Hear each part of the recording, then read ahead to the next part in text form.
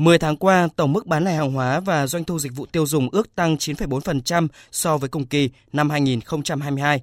Để tiếp tục thúc đẩy tăng trưởng tổng mức bán lẻ hàng hóa và doanh thu dịch vụ tiêu dùng, các doanh nghiệp đang triển khai nhiều chương trình kích cầu tiêu dùng, khuyến mại cuối năm. Điểm chung là chương trình năm nay sẽ kéo dài hơn, ưu tiên quảng bá hàng Việt Nam. Như tại Hà Nội, để chuẩn bị cho mùa mua sắm Tết Nguyên đán Giáp Thìn 2024, Hà Nội đã triển khai nhiều giải pháp, chủ động các phương án để đáp ứng nhu cầu hàng hóa tăng cao của người dân. Bà Trần Thị Phương Lan, quyền Giám đốc Sở Công Thương Hà Nội cho biết, trong dịp Tết Nguyên đán, Sở đã chỉ đạo các doanh nghiệp chuẩn bị lượng hàng Tết với tổng giá trị ước tính khoảng 40.900 tỷ đồng để phục vụ nhu cầu mua sắm của nhân dân trong dịp Tết. Cùng với việc kiểm soát cung cầu, bảo đảm giá cả hàng hóa, Sở cũng sẽ chuẩn bị phương án để đảm bảo hoạt động sản xuất kinh doanh, kiểm tra, kiểm soát thị trường trước, trong và sau Tết.